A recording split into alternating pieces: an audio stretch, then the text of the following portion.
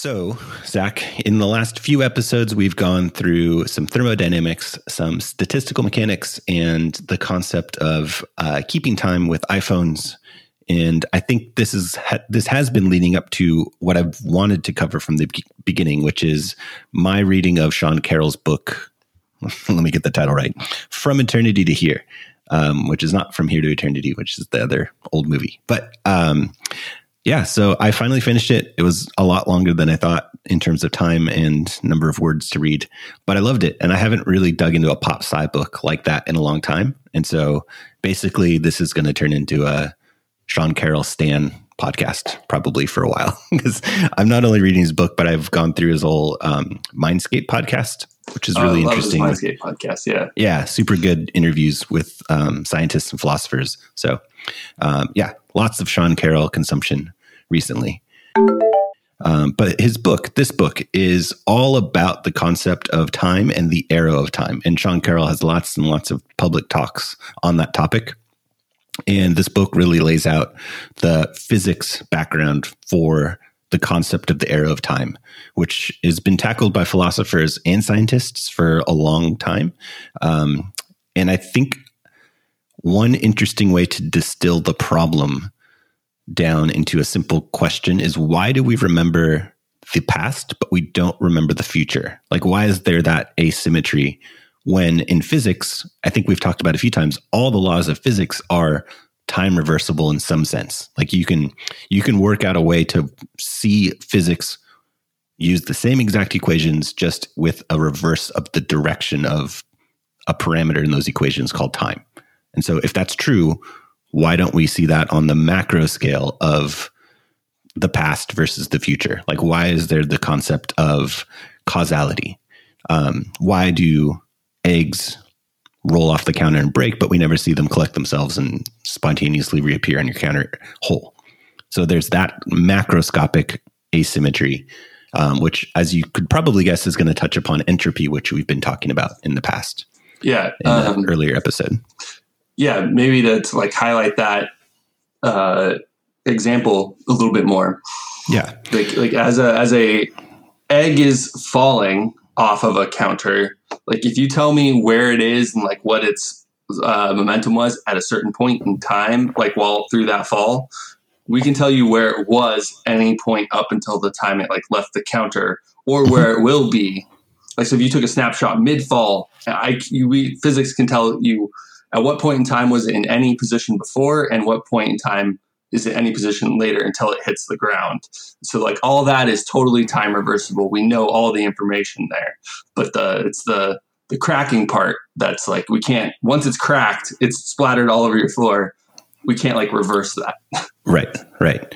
And Sean Carroll brought up an interesting point about the concept of reversing time in the equations and saying that they work in that if you think about planets orbiting the sun, for example, it's not that the actual physics, if you took a video of the planets orbiting and then played them backwards, yes, that would work.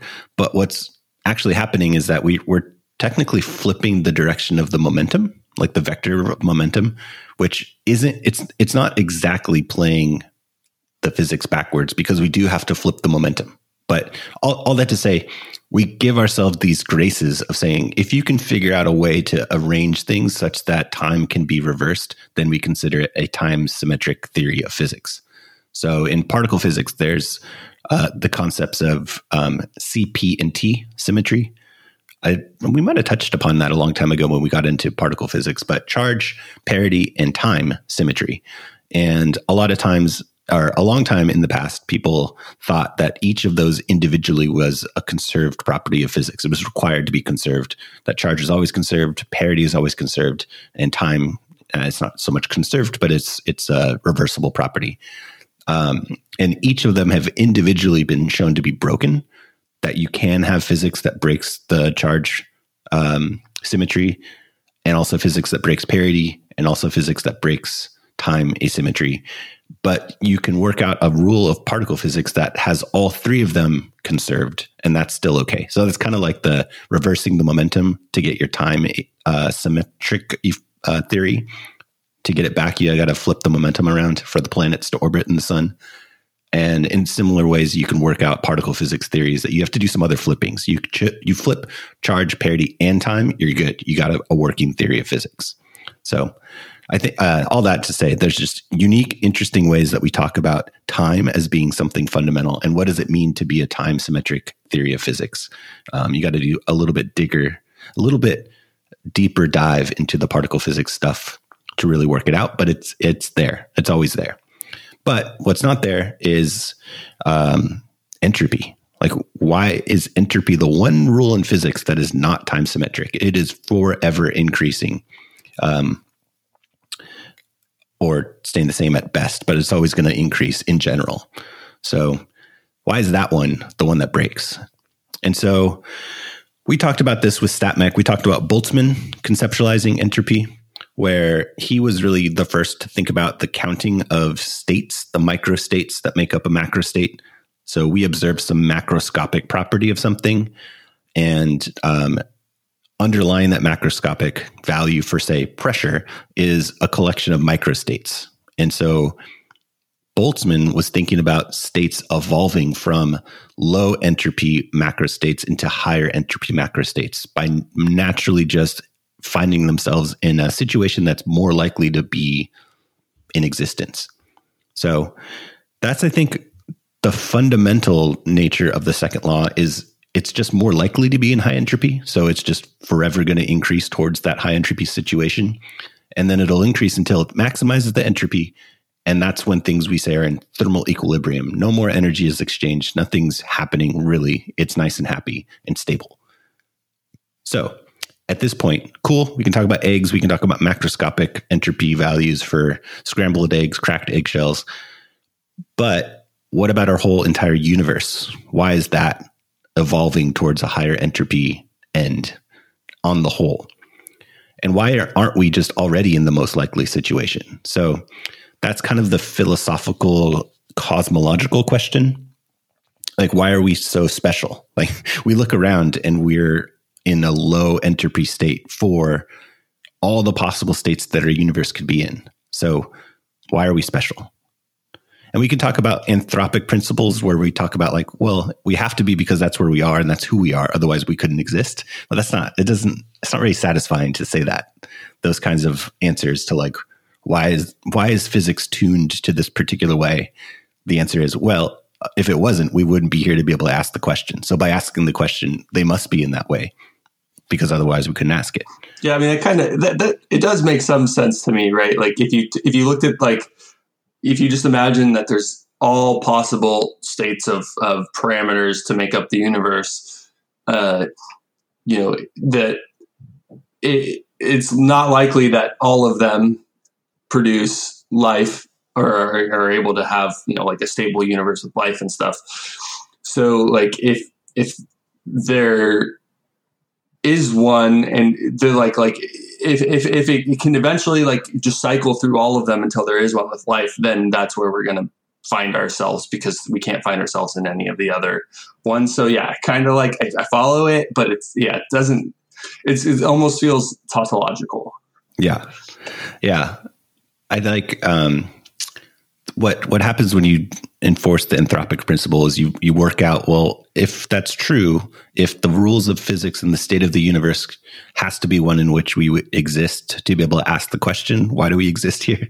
Then you end up with what are called Boltzmann brains as being the actual most likely situation, which we'll talk about this later, but there is a known state of the universe that is the most likely highest entropy state, and it's just called de Sitter space. Have you heard of that term? I have. I don't know what it means, but I have heard it. It's basically flat, empty space with a small positive cosmological constant. So we, in theory, will eventually lead to a de Sitter space universe, just complete emptiness, maybe some quantum fluctuations in that space. And it's a small positive energy everywhere. But we would expect the universe to evolve to that most likely situation. Basically, let's run entropy as high as we can. That's the entropy of de Sitter space in a universe size amount of space. And what the Boltzmann brains say is that if you think about, well, the physics and the state of the universe has to be in such a state that we could ask the question, why are we in this state? what is most likely to be the situation is we're not actually humans. We're just these brains that fluctuated out of de Sitter space, and we should be surrounded by complete emptiness and have a brain that can ask the question just by random chance of fluctuations. If we let the universe run for eternity, that's the most likely way that we would have a universe with observers like us who could ask that question. So yeah, that's like one of these arguments where, like, if you let infinity happen, every option is available to you. Right. So then it's like, what is the highest entropy of those options? Is that kind of it? And it's exactly. It's like get the most likely space around us, and then let us exist in the fluctuation within that space. And we don't see that. Like, we're not in empty space. We don't see de Sitter space all around us. When we look out into the universe, there's a whole bunch of other stuff. So because of that other stuff, we say, okay, well, it's not just anthropic principle. So I'm going to share a little analogy that I think solidified the concept for me. And the way to fix this, we look around at our universe, which is in relatively low entropy compared to what it should be. What's the most likely situation of our universe? And it's, by definition, astronomical disparity between what we currently observe entropy-wise and what the maximum entropy is. Like, the number of zeros at the end of that ratio of those two things, those two entropies, is enormous. So let's work with not the universe, but a little bit smaller system. And I wrote this up in a Reddit answer to somebody asking about time, but I think it kind of makes sense here as well. If we had a tray, I imagine like a baking sheet of like 100 pennies, and we just threw them on the tray and shook them around, we would expect to see some heads and some tails. And we kept shaking. We would probably expect, whenever we look and count up how many heads and tails, we would expect to see 50-50. On average, that's the most likely situation. So we would see 50 heads and 50 tails usually. Now, what we currently see is not anywhere near the 50 heads and 50 tails, and I can't even do it with 100 pennies. But let's think about what would happen if we just sat there and we thought the tray had been shaken a few times. When we look and we see 3 heads and 97 tails. Clearly something happened. Like, what led to that such low entropy situation, low configuration, low likelihood state? We would think either somebody went in and manually flipped them all over from something, like somebody had control over it, or somehow we started with all tails and we've only shaken a couple times and we just now have 3 heads. But we're working up to 50 eventually. This is like kind of like sounds like a God versus maybe evolution sort of argument. Yeah. I mean, yeah, you could say, well, God was there and flipping the pennies so that they always were less likely to be heads than tails. Tails is more likely for some reason. God likes tails. So you could say that.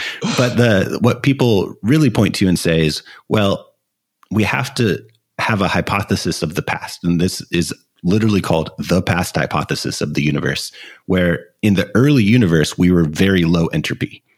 And we are currently in the middle of the shaking of the tray of pennies, increasing towards the 50-50 maximum entropy state.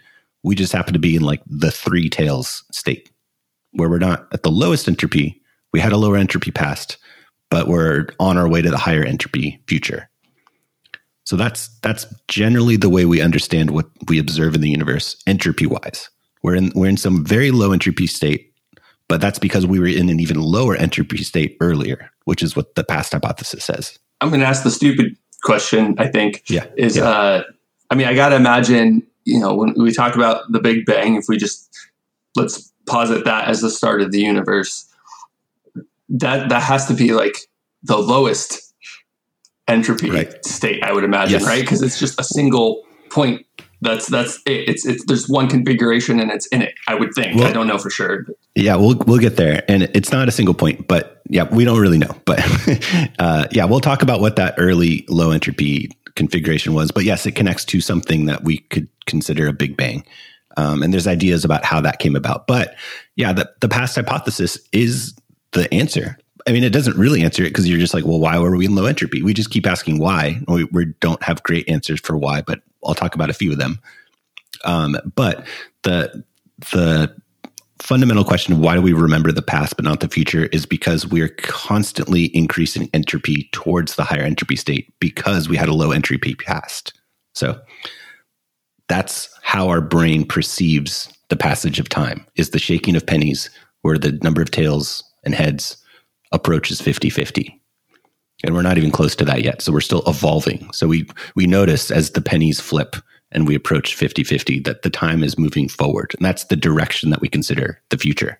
And just to be a little clear on things, I think, is this doesn't necessarily mean that like my personal entropy is like necessarily increasing every minute all the time, right? Because it's the whole system. You have to take me plus the rest of the world, yes, or the universe even, as the increase in entropy. So like it's not like you are the listener increasing in entropy all the time, and that's why you remember things necessarily. Right. Okay. Yeah. It's Sean Carroll used the analogy of physics doesn't care about directions, like out in the middle of space, up, down, left, right, forward, back. Those are all equivalently likely. Physics works the same in all those directions, except when you bring the system close to a large massive object, like on Earth. We're close to a huge source of gravity, which flips it adjusts the symmetry of the physics in such a way that down is very different than up. Things behave differently when they're moving downward than when they're moving upward, because we're near this huge source of this affecting space-time thing, which we call Earth, right? Yeah. So we're nearby, quote unquote, a low entropy situation, similar to how we're nearby a large massive situation in Earth. But the low entropy past makes the laws appear like there's a difference between the past and the future, when really the laws of physics themselves don't care about that. We just need to work in this source of a weird situation that's not typical. It's not empty space. There is a entropy of the past that's lower than the entropy now, and it's lower than the entropy of the future. Yeah, I like that. So there's just it's a symmetry breaking system right now. Basically the Big Bang basically broke the time symmetry of what we perceive as time. Eventually, before we go into the past, because there's a lot of details to talk about there, but we can cover the future. There's a Katie Mack book. Do you know who Katie Mack is? No, I've not heard of Katie Mack. She's a physicist, a physics professor, I think at North Carolina. And she wrote a book recently called The End of Everything, astronomically or astrophysically speaking. So it talks about different ways that the universe ends. And Sean Carroll touches on this a little bit. And one idea is that we reach the max entropy state, which you probably heard of as the heat death of the universe. Yeah. Which is, just empty space. That's that de Sitter space stuff where everything is just in thermal equilibrium. There's no more entropy increasing. And at that, if we were to live there, which we can't, but if we could, we wouldn't perceive time passing. There would be like the eternal shaking of the pennies flipping, but it would always be 50-50 and we wouldn't notice anything happening because there is nothing to happen. No physics, no thermodynamic engines could exist because everything's in thermal equilibrium. We're just in a steady state. There's, just like you were saying with the Earth mass, there's no way to define a direction anymore. Basically, There's nothing to break the symmetry. It's all right. All the same. Yeah, the physics keeps happening. Well, there's nothing there to cause physics to happen. It's just empty space. But what's interesting, so maybe I'll bring up an early universe idea, is that we came from a de Sitter space of huge emptiness that was at its max entropy that has existed who knows how long, of just max entropy, de Sitter nothingness. But in that, because of quantum fluctuations, there may have been a space where a little patch was smooth enough and it could branch off and pop out a low entropy version of de Sitter space. And I might not be describing that perfectly, but the idea is it's called a baby universe. The de Sitter space gives birth, I guess, to baby universes. Okay. So it's a little bubble that just pops into existence that all of a sudden separates off from the universe it came from. No way to connect to it. There's actually, I think there's a wormhole that temporarily connects them. It's like the picture of when you drop water drops into a plate of water and the little the little splash up, that's like the water's surface is de Sitter space, and the little droplet pulling up out of that with the little tiny connection, that's the baby universe. And then it disconnects and it goes off and it's its own universe. And so the idea is that we came from one of those baby universes that popped out of a de Sitter space. And that baby universe just started, it could start only because it was at such a low entropy beginning. And we just came from there. That's the Big Bang, is our little baby universe pop, which I think is weird and interesting. Yeah, I kind of love when you get to this level of physics where you're not entirely making things up. Like you definitely hold yourself to some, physical laws that we try and obey or think maybe are slightly different now versus then type of thing. But at some point too, it also just seems like what is the theory to test this? Like, yeah, apparently they've worked out. It's more than just like a cute description, but like it's been hypothesized that is what's happening. And it's basically a multiverse theory, because in theory, the de Sitter space could just give birth to a bunch of baby universes that all have their own, maybe slightly different beginnings, and they evolve differently from different places. And we just happen to be one. I mean, it kind of does bring back the anthropic principle, and that we're in a baby universe that had a low entropy beginning and evolved to us being here, asking the question, where do we come from? Yeah, I've heard about this before, and I guess I'm wondering, one thing is maybe I'm conflating two ideas, but is this also related to like our universe, our baby universe that is now, maybe it's a toddler universe, is that able to interact with other universes in any way by like them expanding, or is it just they're always separate? They're always separate, isolated, no way to pass information. I think Katie Mack's book talks about this a little bit. It's funny because it's simultaneously an explanation of what happens at the end of our universe, but also maybe the beginning of our universe. Like, where do we come from? And we keep branching these new universes from these high entropy eventualities of universes. Yeah, you always end up in a de Sitter space, which is maybe an adult universe that can then have a baby universe and you start all over again. Exactly. And so what's interesting is, as we talked about the pennies shaking up and down, like that it does have a time component to it. Like, I'm shaking pennies and I shake them again and again and again. So there's like some evolution of steps that are happening there, but no thermodynamic processes could come of that stuff, except when there's a fluctuation of a baby universe. One of them could be starting from a situation and evolve forward in time of de Sitter space time. If there's it's kind of weird. You have to come up with a master direction of time, but the universes can pop in and out of existence flowing in either direction of that master universe. So what we might think of as forward time progression might be the opposite of this super master time that's outside of our universe. But we wouldn't know. All we know is just the entropy is increasing in that direction. So we're evolving towards that and think of that as the future.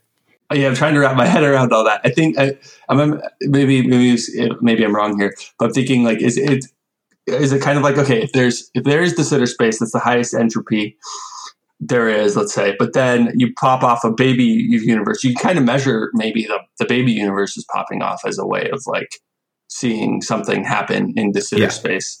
Right. Okay. And then, but then I'm almost wondering that wouldn't, if you include the parent de Sitter space and then all the baby universes as one massive universe, wouldn't entropy is still increasing now entirely throughout the entire universe? Exactly. So that's kind of the solution to the second law keeps going, because you can always increase entropy by these baby universes. Like, there's a maximum entropy of the bigger universe that maybe we popped out of, and we're adding to it continually by our baby universe increasing in entropy. And who knows, maybe that one was originally a different baby universe from another, I don't know, I'm calling them master universes, whatever they are, old universes. So yeah, the entropy continues to increase no matter what, in any direction of time. Yeah, like that's the the only way forward. Yeah, exactly. Because it gives birth to these low entropy little configurations. And I think so I'm going to slightly diverge into a different topic, but it's somewhat related in that the baby universe pops into existence in a random fluctuation state where, this little bubble of de Sitter space just has stuff happening in it. Black holes pop in and out of existence, quantum fields. One of those fields is hypothesized to be what's called an inflaton field. Have you heard of that? No, that's entirely new to me. Inflaton. So let me back up and just say a kind of passing remark about fields. What we see as particles and fields in quantum objects that we know of, there very well could have been other fields at very early universe that we have no idea what they were. And there could be just totally different physics in particles that have fields back then. One of the ideas is that there's a particle that in quantum mechanics we would call the inflaton field, which another name for it, Sean Carroll uses this. I don't know if he came up with it and anyone else uses it. It's kind of a dumb word, but dark super energy. Super energy. Yeah, not just dark energy, but I think it's dark super energy or super dark energy. But that's the relativistic version. And then the quantum field version is the inflaton. And all this is leading to the concept of inflation, which Sean Carroll gave a 50-50 chance because we just don't know, but it does answer some really nice questions for us that we have about the early universe. And I'll get to what those are in a second. But the concept is the baby universe is just this quantum fluctuation of randomness, black holes popping in and out of existence, whatever. And then this inflaton field takes the baby universe and inflates it massively. And Sean Carroll gave the number in the book. And in my head, I was trying to think of it like, if I have a circle on a piece of paper that's the size of a penny, it would inflate to like Jupiter or something like that far, that big. And it all happens in like 10 to the minus 30th of a second or something ridiculously slow, fast, opposite of slow. Yeah. But yeah, to go from a penny to Jupiter sized. And then I did the math with the number that he gave. And it's take a circle the size of a penny and inflate it to the size of the distance to the next galactic supercluster. Jeez. That's how big that inflation is in that small a time. So, so superclusters, if you don't know, we have us in our solar system, in our galaxy, the Milky Way. There's other galaxies around us that form clusters of galaxies. And then there are clusters of galaxies. Those are superclusters. And they're little clumps of clusters of galaxies of stars that are separated by, I had to look up what the prefix is. It's Yato, I think, the capital Y. 10 to the 24 meters. Yeah. So 10 to the 24 meters is the distance to different superclusters. So we're in something called the Lanika supercluster. And there's the nearest supercluster to us is the Centaurus supercluster. So they've given names to these clusters and the distance between them. That's how much a penny-sized circle would inflate in 10 to the minus 30 seconds from the inflaton field. So all that to say, it expands so much and just basically stretches out space and everything in it to a point where all those fluctuations just vanish because they're not important anymore. And the guy that came up with this, Alan Guth, I think that's how you say his name, Guth, Guth, he came up with this idea and he figured out that it explained a lot of unanswered questions. So Alan Guth was trying to explain why we don't have magnetic monopoles. And so his answer was, or with inflation, is that imagine that penny-sized circle and sprinkle some pepper in it, something like that. Those are the monopoles. And right. in physics theories, grand unified theories, back when this guy was working on stuff, it was predicting monopoles had to exist. So he was trying to answer, why don't we have them anymore? And inflation solves it by saying, okay, imagine the universe was peppered with these monopoles, magnetic monopoles, and it was all in the size of a penny, and then stretch that out to the distance between superclusters of galaxies, and the same amount of peppers in all of that space, you're just not going to find them anymore. And so that was his answer to the monopole problem. It doesn't stop there. It explains a lot of other questions.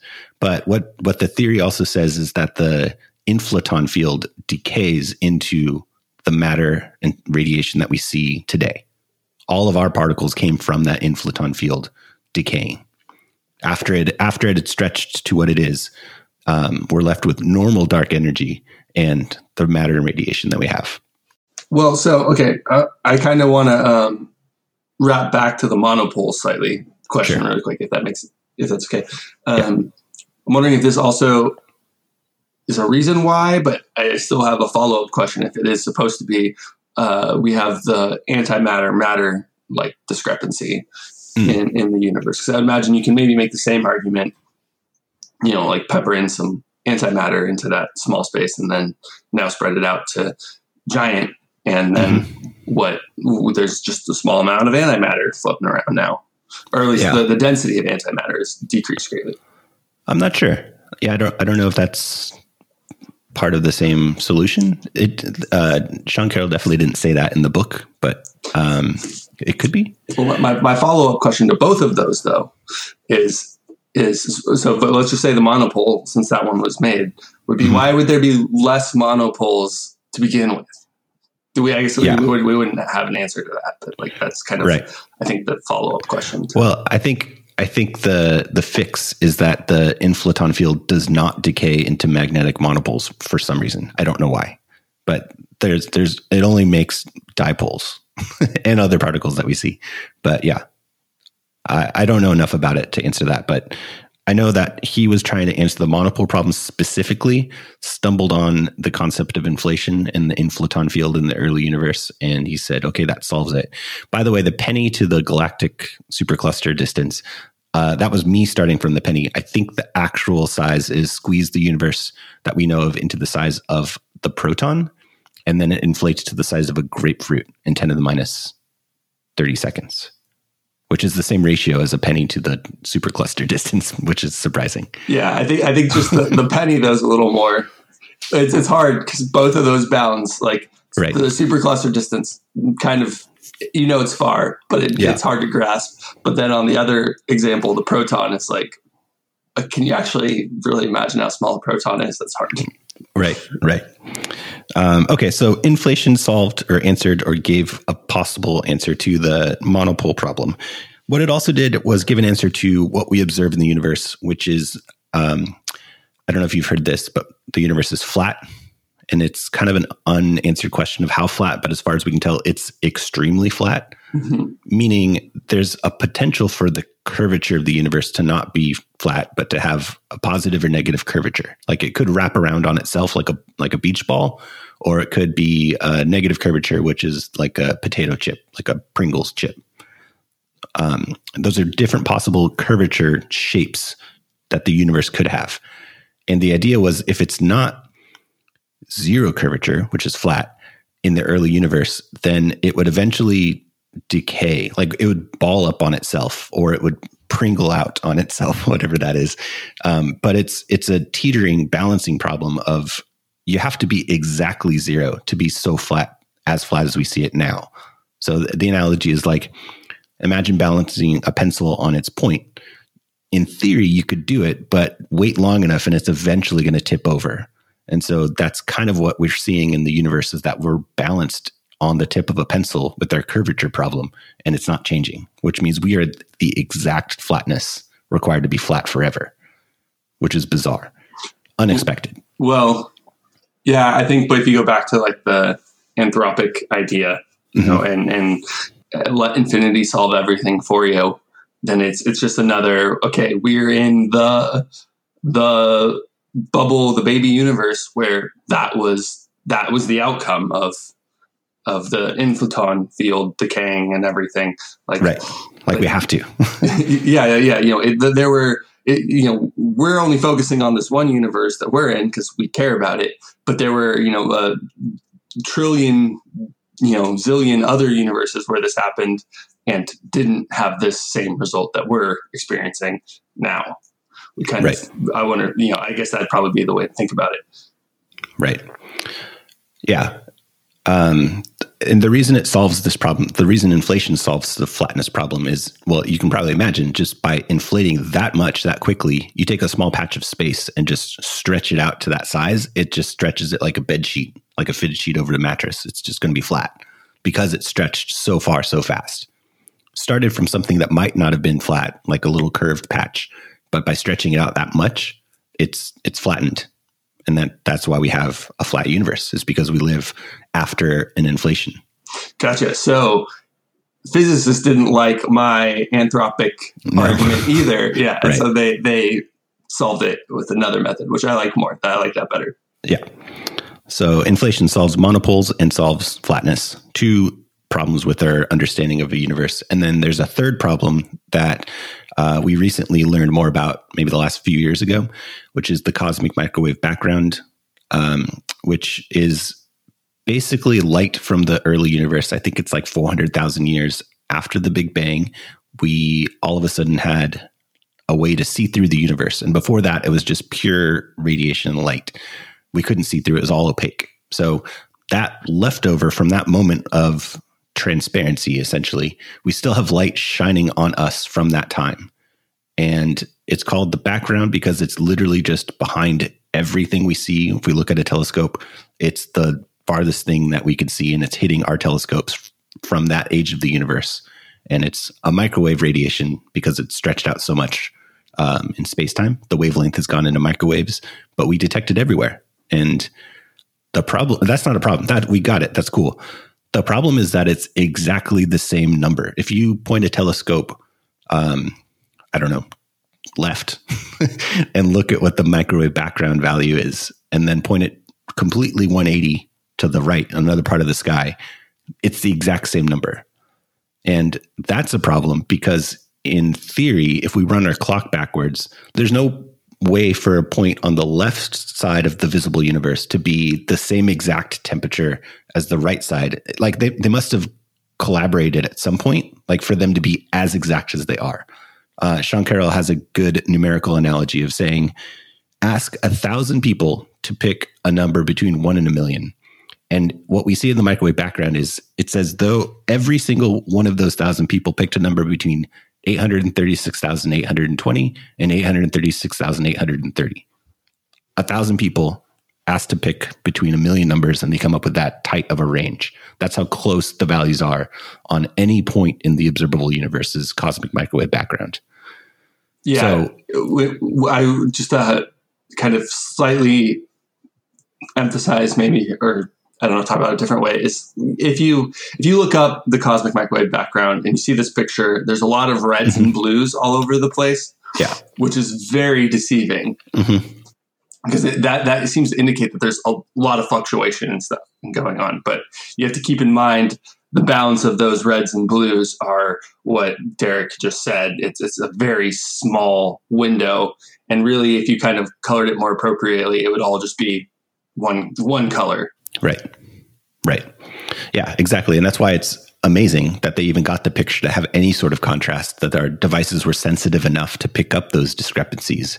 But they are very, very small. Like I said, yeah, the 800 and something thousands, you have a range of 10 different numbers in there.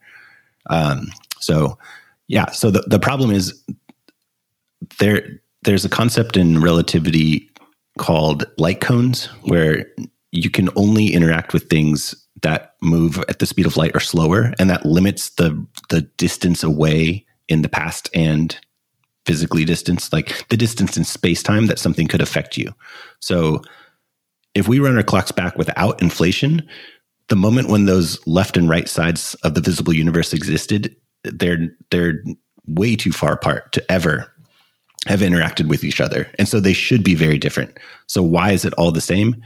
Inflation solves it because it says, okay, at some point it came from something the size of the proton, those distances in space, and then inflated away from each other to what we see and thought that they wouldn't be able to interact. But if you have that super inflation that happens 10 to the minus 30 seconds in that little split second time, they could interact. And so they did come from the same patch of space, and they were stretched away from themselves to the point that we see them now. And so the inflation gives the answer to why the cosmic microwave background is so smooth. It's because it came from the same small patch that was the size of a proton. And there's not a lot of variation in that small size of space. So to kind of reiterate, me making fun of theorists a little bit and their crazy ideas. There's some good evidence out there to support their hypothesis, making it maybe a little bit stronger than just a hypothesis. Right. Yeah. Let's put some numbers on this. We've been talking about entropy's maximum value and lower entropy past. Where are we? Like, are we 3 pennies in? I said the number of zeros and the ratios of the entropies are just hard to conceptualize. But we have some interesting ways of measuring what the entropies were in the past and the future and where we are now. So in the past, let's talk about non-inflation, just early universe. As far as we can tell, right after the Big Bang, we have some particles that exist. And we know how many particles there are. We know how many particles there are because we know how much stuff there is in the universe. Like, it's just like looking at numbers of stars in our galaxy, how many galaxies we can see, how many are in this space. And we know generally how large the observable universe is. So we know that there are 10 to the 88 particles, which is a huge number. So 100 is 10 to the 2, 1,000 is 10 to the 3, go up from there. We're at 10 to the 88 just counting particles, like literally just protons, neutrons, photons, all that stuff that makes up our universe. Yeah. 10 to the 88. So what we're saying is squeeze the universe back down to just after the Big Bang when those particles were first in existence. And we get a relativistic gas, essentially. And what's really nice about a relativistic gas is that the entropy is just proportional to the number of particles. So the entropy is some number times 10 to the 88. And the number is like 3. It's not going to affect the power of 10 very much. So 10 to the 88 is the entropy of the early universe, as best we could tell, assuming it's just a relativistic gas. Again, this is not including inflation, which we'll talk about later. So 10 to the 88, that's the low entropy past the past hypothesis. Where we are today, so we can do something kind of tricky to count how much entropy there is in the current universe, which is a lot of work from Stephen Hawking and somebody else named Bekenstein, who worked out the entropy of a black hole is proportional to its surface area. And we can measure that, basically the surface area being the event horizon size, like the shell around the black hole. We can work out the area of that sphere and say, okay, the black holes are this big and they have this much area. And then they work out what the entropy is based on that area. So it's really nice that we can look at the mass of a black hole, figure out the surface area, and then figure out the entropy. We can look at black holes like small stellar mass black holes. They don't carry that much entropy. But what carries most of the entropy in our universe, by the way, if you work out the quantum entropy of just space-time as best we know, the maximum entropy you can have is in the configuration of a black hole. So black holes maximize entropy, which is a key point. Like the stars and the planets and the stuff that makes up galaxies, not as important to the entropy as the actual black hole. And we can actually just assume almost all the entropy of a galaxy is in the black hole at the center of the galaxy. So we know one black hole in the center of a typical galaxy like ours has 10 to the 90th. So that's just one black hole is already bigger than the entire universe had at the Big Bang, or early universe at least. So we know one black hole is 10 to the 90. That's in one galaxy. We also know how many galaxies there are. There's 10 to the 11 galaxies in our visible universe. So it's a really nice simple multiplication. How many black holes? We have one black hole per galaxy that we're considering. So 10 to the 90 times 10 to the 11 is 10 to the 101. That's our entropy. Whatever units. Let's do, joules per Kelvin. But we evolved from early universe 10 to the 88 to current universe 10 to the 101. So right there, we've gone up. The number of zeros in our entropy number has gone up from 88 to 101. What is that? 13? So 10 trillion? Is trillion 10 to the 12? I think so, yeah. Yeah, so we've gone up 10 trillion times in entropy from the early universe to what we have now. So the first entropy calculation was from a relativistic gas, which is proportional to the number of particles. Today's calculation is using supermassive black holes in the center of galaxies and figuring out how big those are and how many there are. And then that's most of the entropy is eaten up in those supermassive black holes. Yeah, there's some other entropy like the eggs, but that's so small compared to 10 to the 101 that we just don't worry about it. Okay, that's all good. We've gone up 10 trillion times in entropy. What's the maximum? What's the end result de Sitter space? Well, we know if the entire universe was to become a black hole, and we know that back to Hawking and black holes, eventually those black holes will just evaporate away through Hawking radiation, adding in another technical term. But those black holes started with an entropy before they decayed away. And we can assume the maximum entropy is going to be as though the entire universe was a black hole. So we could work out, take all the mass, everything in the universe, and put it in a black hole. That's the maximum entropy it could have.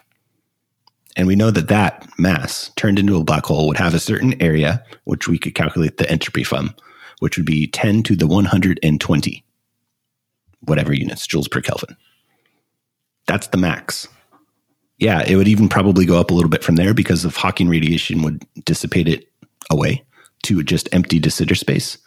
But we're evolving towards a number like 10 to the 120 from where we are now. So that would, okay, so just going from 88 to 120 is, 32 powers of 10. Mm-hmm. And we are 13 in there. So we're like maybe a third. We're just slightly under halfway or kind of. Yeah, it's tricky. It seems like that. But again, if I had one penny that was heads and 100 other pennies, or of a total of 100 pennies, that's a difference of 10 to the 2. Right? Yeah. So let's take one penny, and then of 1,000 pennies, that's a difference of 10 to the 3. So just think about the number of pennies you need to go from 1 penny to, what was the difference? 10 to the 32? Yeah. So yeah, 1 penny in 10 to the 32 pennies. 10 to the 32 pennies is a ridiculous amount of pennies. Like, I can't even conceptualize how many pennies that is, right? So that's essentially what the early universe was. It was so low entropy. It's the 1 in 10 to the 32 of what it could be. And it's like, why was that the case? That's what the past hypothesis says. And the multiverse ideas and inflation say came from this low entropy state. And we're just evolving towards the maximum entropy. And we just find ourselves, like you said, it kind of feels like a third of the way, but it's not quite, because it's like we've changed from 1 in 10 to the 32 pennies to 1 in 10 to the 19 pennies. So, yeah. And so that's fine. You could probably figure out that that's a ridiculous number. But don't forget, we talked about this before. Entropy is the log of the number of ways you can exist in a certain configuration. So these massive numbers are already after taking the log of something. So in a sense, it's like the real counting of pennies is 10 to the 10 to the 88, and 10 to the 10 to the 101, and 10 to the 10 to the 120. It's ridiculous. Now you're really unfathomable. Yeah. How many pennies do you need? I mean, not enough copper in the galaxy to build enough pennies for that. So, yes, we experience a middle entropy situation right now that is still extremely unlikely if it was just a random fluctuation. And we have a past hypothesis that says the past was even earlier. It gets even worse with inflation, with the little tiny proton-sized patch that expanded to fill up a grapefruit. That we could work out. And Sean, it's probably like all of those were very hand wavy, but they were like somewhat grounded in some actual numbers that we can measure. This is the most hand wavy of the entropies. It's assuming gets into the space-time configuration of wavelengths of quantum fields inside the little proton-sized space. and counting up how many different wavelengths could you have, starting from just over the Planck length. That's the lower bound of the wavelength. And then you get up to the size of the proton in that space. That's the upper bound, because a wavelength bigger than that wouldn't exist in that space. It's essentially a constant, non-fluctuating anything. I would think it'd be 2 times, but I don't know. Yeah, maybe 2, but on the order of, right? Yeah, like that size. Yeah. So break up the universe in that size into Planck length-sized possible wavelengths up until the size itself. And then that you could figure out to be, and I think he didn't even go to the lowest. He's like, we're not going to consider the actual lowest. We'll take just 1% of that to give ourselves a little bit of grace counting, like not so ridiculous of a number. And it's 10 to the 12 is the entropy of the pre-inflation universe. So that goes way, way lower. And he kind of fudges it, or not fudges it, but brings up the important point that our problem with these answers is that it just kind of assumes a early low entropy situation, but there still remains the question of, well, why was it that low entropy situation? And then he's like, well, inflation. And then he's like, well, that just kind of kicks the can down the road to an even lower entropy situation. Why was that so low? And that's when he brings in the baby universes and little quantum fluctuations out of de Sitter space, which doesn't totally answer the question, but it's an idea. Yeah. I mean, I think for me, it sounds like prior to this conversation, I feel like we had a pretty good, I was pretty good with how physics is explained from like the post-inflation to now sort of thing. So I feel like I'm a little more confident in the pre-inflation to inflation, like the inflation time. And then, but now I'm still like pre the proton size thing. I'm still like, I feel like that's just whatever you want it to be still. Yeah, still. I mean, that's the problem, is like we just don't have a good grasp of the physics at that scale, at that time and that space. But yeah, our universe came from something the size of a proton, inflated to a grapefruit, 10 to the minus 30 seconds, and then kept inflating to what we see now. That's wild. There's a massive amount of energy there too. Well, that's the crazy thing of the dark energy. Well, I guess super dark energy is like that energy, like literal energy, created everything we see, decayed into stuff that became planets and whatnot, us. Yeah, and the other wild thing about it too, to me, is just that there's other, in this idea that there's other universes where this happened, and like. I don't know if there's a reason to say that, in some other universe, it decayed to protons and, neutrons and electrons and photons and stuff. They, could have decayed into some other different set of particles with different physics and different cosmological constants and stuff. And yeah, I feel like there are physicists and philosophers more likely thinking about those kinds of questions of like, they typically talk about a typical observer. And it's like, are we a typical observer? How typical are we? Are there other types of observers that are doing things like asking these questions? How likely are they to exist? I think I said in a really early episode of ours that I read Max Tegmark's book, Our Mathematical Universe, or something like that. I need to reread it because I don't think I got much out of it. But yeah, Max goes through what possible other universes are there. And like, he talks about differences in the ways we think about universes. And I don't totally get it, but yeah, he's a smart guy. I trust that he's at least thinking things through. Yeah. I mean, there's a fun game you can play, like with physics, and I'm sure they're going beyond this, but just like, even if you're an undergrad, you can kind of do these sorts of things. Like you probably, if you took E&M with Griffiths as your textbook, I think one of the questions, if you got assigned it, is like, what is it? It's like, if there is, I forget what's the symmetry that's broken in Maxwell's equations between like magnetic field and the electric field. It's like, okay, what if you put that symmetry back in? I mean, yeah, it's the monopoles. You work out physics as though the monopoles did exist. your divergence of B wouldn't be zero. The second equation. Yeah. Because you could have essentially magnetic charges, which would look identical to electric charges.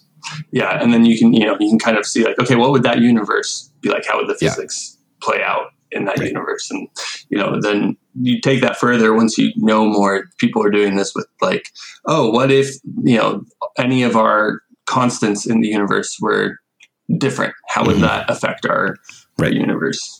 Exactly. Yeah. Well, cool. That was my Arrow of Time summary from Sean Carroll's book, From Eternity to Here. I recommend reading it. It was an interesting read, start to finish. He's a good writer, and I hadn't dug into a book like that in a while. I know those pop science books, they always gloss over things, but I think he does a pretty good job of explaining. I would say one thing I wish maybe he did a little more was explain his, like, what he thinks the likelihood of what he's saying is true, because I didn't get that 50-50 number on inflation. It kind of is presented as though that is what happened. But then I heard him in one of his episodes talk about saying he had a 50-50 chance that inflation actually is the explanation that works. So, but it does answer questions and it's pretty cool.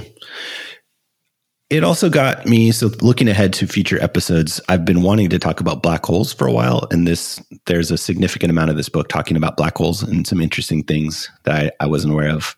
So a topic for a future episode, maybe next one, maybe a few more from now. But yeah, get into some black hole physics that are fun and interesting. Yeah, I remember doing Schwarzschild radiuses in my GR class. Yeah, we talked about this. I never had a GR class, so I don't even know.